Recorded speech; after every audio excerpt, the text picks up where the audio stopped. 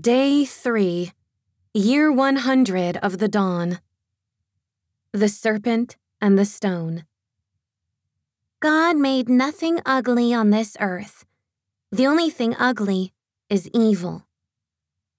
George Gomez, The Music from the Water. What's wrong with wanting to be worshipped like God? And what was it like for Lucifer as he fell from heaven? Did his countenance experience a radical metamorphic change on the way down? Did he always want to be like God? He must have been incredibly striking to be the chief musician of the heavenly host of angelic beings, and I can't imagine how dark and deceitfully distorted he must be now. Why did he want to be worshipped as God? For that matter, why on earth would I want to be worshipped as God? Do I actually think I'm divine, or that I am God? Why would I ever want to be more like God? To be made in His image is enough. I mean, I know myself, my weaknesses, my strengths, my secret sins, my fears, my doubts. Believe me, I know I'm not God or anything like Him. Even in my most noble hour, selfishness drives me. At the end of the day, it's all about me. If there is a God, and of course there is, because I have been with Him in the garden and have experienced His captivating presence, He becomes the answer that swallows up all the questions one could ever have. He is like power, like presence, like energy, pure energy emanating from a multifaceted, compassionate personality who is loving and kind, who permeates my body and my senses like a warm, balmy breeze or an ocean of calm. And every cell of my body is alive, healed, known, and cared for. Oh my goodness, I could go on for years. This is my experience with God. When you are with Him, nothing else matters at all, and you always want more. But now, you are in the more. So you revel in the more, and all you want to do is to stay there forever and ever in His presence of more. So, I'm wondering why I even got tempted by the thought of being like God. I know, the serpent's reasoning was extremely subtle, and I had no idea what hardship was because I had been so sheltered in the garden. How was I to know anything about what might be outside the garden? It wasn't just one day that I happened to bite the forbidden fruit. Like, I walked by and heard the serpent calling and leapt at the opportunity. No, not at all. It was little by little, bit by bit. The serpent was so sneaky that way. I opened the door to him a tiny bit, then a teeny bit more, and that was how it happened. But still, the question remains. Why? What I know of God is that He cares for Adam and me, so profoundly. At the same time, He cares for all the animals and His creation. I personally don't have time for all of that caring, nor do I have a large enough heart to personally tend to all of creation. I'm a woman, after all. I'm thinking about love, sex, doing my hair, which is beautiful, by the way. I think every color that has ever been, far more than your vaunted 256 million colors, are in my strands of hair when the light shines through them. Sounds impossible? Yes, and totally mind-blowingly cool. Adam and I were perfect before the fall. Yes, he had amazing hair too, and he never feared once of losing it. We knew that the hairs on our head were numbered. It was like every single detail was so poignant then. Now, where was I? Oh yes. So the crafty serpent whispered his enticing lies about being like God, and I listened. What was I thinking? I do apologize. I know it all started with me, and you're probably suffering because of it. And you're thinking as you read my thoughts that I was one stupid, selfish... I know, you want to say it, so I'll say it for you. bitch. Pardon my French. But, in all fairness, haven't you listened to whispering lies and seducing words before you took your first bite of temptation? Like I said, that one moment when you were a child, but no longer a child, when you did something wrong and you did it deliberately and you knew it was wrong the minute you did it. Life in the garden was so delicious, so sublime. Why did I feel I needed more? Or did I need more? No, I wanted more. I wanted to know myself better, not realizing that with the Creator, I was already fully known. I felt I needed to know the secrets of the universe, only to find out that it would have been so much easier not to know. The bite became a hanging bridge that led me further and further across the abyss and down a path of death, leading me away from my Creator, my love, my home, my heart, my security, my all in all, and my perfect Adam. After I took the bite, Adam took his. Then it was just one bite after another, which eventually became biting and devouring each other. What was the point of all that knowledge when I had left the perfect peace of the garden? If I had known, I mean truly known, I would not, of course, have eaten that bite. I say this to give myself some comfort, not mainly because what I did banned me from the garden forever. Well, not forever. I'll explain more later on. But I tell myself this because of all of the destruction the world will know, has known, since the fall. Lucifer fell from heaven, taking 1/3 of the angelic beings with him. I fell from grace. Adam fell, and we took all of humankind with us. Now, why did 1/3 of the angels fall with Lucifer? Did they regret it? And why did Adam take a bite? He did not have to, did he? No, of course not. He could have remained the perfect man and maybe found a way to redeem me. You know, like reason with God and do something to buy my way back to the garden. Why didn't he love me enough to say, God, take my life instead of Eve's? Which would have been the most amazing act of kindness and true love, and perhaps bought us both back. Now wait. Now that I'm thinking about it, I'm really on edge about this Adam thing. Why did he take a bite? I'm sure I wasn't that convincing. He must have wanted to do his own thing, too. Adam, really, you were the first one created. I would have thought that you might have been a little bit stronger, since you were made in the image of the Creator and all. And didn't God tell you directly not to eat of that tree before I was even fashioned? I, on the other hand, only heard it from you. Why will people think I was the only one deceived? The one who bit the apple first?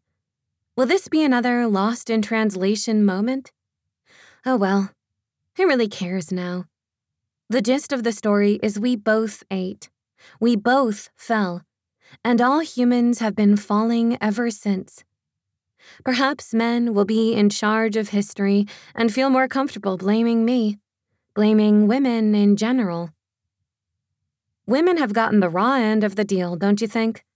We are the largest, most continually persecuted group of people in the history of the world.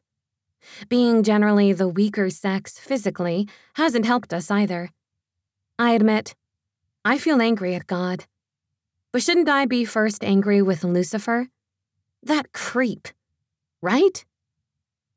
Chosen of God to be his chief angel, his musician, his most enlightened one, why didn't Lucifer stay in heaven and just be second best? What was his problem? I'd like to pop him between the eyes. Why didn't I? Eve, you are so lame, I keep telling myself over and over. Next time, if there ever were a next time, I would definitely crush that serpent. And in a sense, I do, later on, with the heel of my seed. You'll see, it all works out. It's like Paul Harvey will say on his radio show, the rest of the story.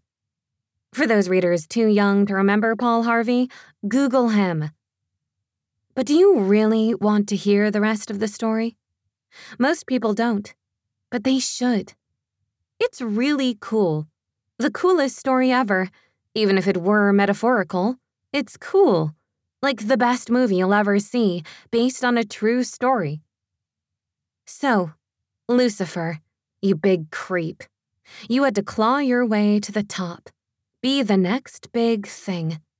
Just had to be the super hot rising star musician of heaven and get yourself a following. Then, when having a band of angels singing with you was not enough, you desired to be worshipped as God. So now your fan club consists of fallen angels that became scary demons that not only enticed me in the garden, but have enticed and tormented my children throughout generations. I will tell you some of the ways he torments. It will blow your mind and make perfect sense to you. All you have to do is stop listening to the liar, which, of course, I did not do at that time, but I did later. Isn't that a good parent, after all, to admit, I made these mistakes, so don't you make them? If only you would listen to me and not him. If only I had listened to myself. My true inner voice was saying, no, don't eat that apple. Don't listen to this slimy serpent and his slithering tongue. If I had had one stone that could have crushed that serpent's head, it would have been this stone. Shut up. If I had listened to my inner voice of reason, or to the soft, strong voice of the Creator that I was accustomed to in the garden, I may have been able to shut out the sound of the serpent's lies. Those lies were like a rope that went into my gut, and without me knowing it, began to twist everything around inside of me until I couldn't hear my inner voice. Everything got very confusing. It was like listening to a philosophy, and the words start out good, or so it seems. But pretty soon, it's like you're swallowing a can of worms, and the worms become philosophical tapeworms that dig in deep to eat the real truth. You feel disoriented, but enlightened in a way.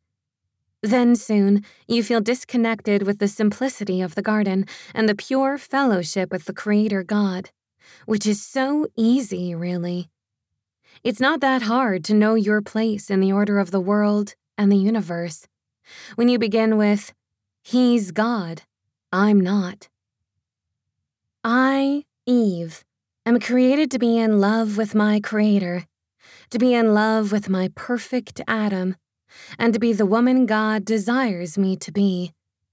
Adam and I are made to enjoy nature and adore the talking animals as we tend the garden God made for us, and to eat of the garden's Creator-approved fruits. No big deal. No hassle, no mess, no sin, no death. We had it made, Adam and I. The angels were created to worship God. When a third of them fell, they decided they wanted to be worshipped. They will later appear as aliens, ghosts, familiar spirits, talking animals that spit out lies, like the serpent. Oh, I forget as I ramble on, they might not believe in Lucifer, or in evil, or even in spiritual forces. Huh, that is so weird to me because it is the most normal thing. The Garden of Eden was magical in the most peaceful sense, like a still pond or bubbling spring. The serpent's words were like a drug, an extraction from nature that has been perverted, like LSD or heroin. Oh, give me more. Until now, it is in my veins, has made me ill, and I'm outside the garden experiencing the curse, and I have no way back in. No more peace. I am connected to a foreign substance that is causing me to be diseased, diseased. No longer can I experience the tranquility of the garden. The difference with being connected with God is peace, inner peace. My descendants will later set up institutions of half-truths and teach people watered-down lies that they will form into philosophies, and there will be forms of godliness. But many will deny the power of God. Some of these will give drugs to those who simply need to find the garden again. Of course, some drugs will be good, but the pure, simple essence of the Creator Elohim will be lost in all the grandiloquence. The diagnosis-frenzied, overeducated persons will often label the guilt of sin as a mental illness instead of calling the kettle unclean, and help the poor guilt-ridden patient find redemption and peace at an altar of forgiveness. Listen, I don't care if you believe me. I'm writing these words for your own benefit. You are my distant children, after all, and I feel that I need to share my thoughts before I leave the earth. If they burn in your heart as truth, then drink up. If you're mocking me or snickering at my simplistic outlook and don't want to believe the pure truths I speak of, then so be it. Live your life. I'm not one to judge. Look at me. I'm partially to blame for bringing to the earth the first taste of death. I just grieve that many of you will be trapped in these warrens of lies. The deceptions disguised in many kinds of lofty words will choke the very life out of you in the name of whatever God, religion, or philosophy they happen to be proselytizing. I'm writing these memoirs for those who want to know, for those who want the certainty that will give them liberty freely. Stop. Take a deep, long breath. Listen to your inner voice. Do you have peace? Deep peace? If you do, then you have already crushed the serpent with your own stone of truth. If not, take this stone I offer you, called silence, unknowing that God is with you. He loves you. He created you and will be with you. He was always with you and has made a way for you to know him. See it in your hand, a glowing rock of ages. Throw it at that yapping serpent, then his words will be silenced. And then the quiet truth will grow out of your gut and create a space, a bubble of protection around you, and there will be no more confusion. I wish I had done that before I ate the forbidden fruit. I'm doing it now, even as I write. I feel it inside, a stillness, a sure, small voice that dispels evil and shatters the house of cards, built on dishonesties, with no sure foundation. I walk on in a large open space. No, I float, actually. I'm floating high above the matrix of the created things of earth. The stone has crushed the serpent's head. There is a way back into the garden again. I know it, and I will find it. Silence came in search of me. I opened the door to silence. I was ushered into a great hall where reverberations chimed in an eternal gleam. The rhythm of the silence created the next note of my stanza. Silence sang to me. Silence whispered to me. Silence danced with me. Silence became the wings of my wind. Silence is my one stone of truth to quiet the chaos. Silence gave to me my voice. I began to sing. Laurie Matisse.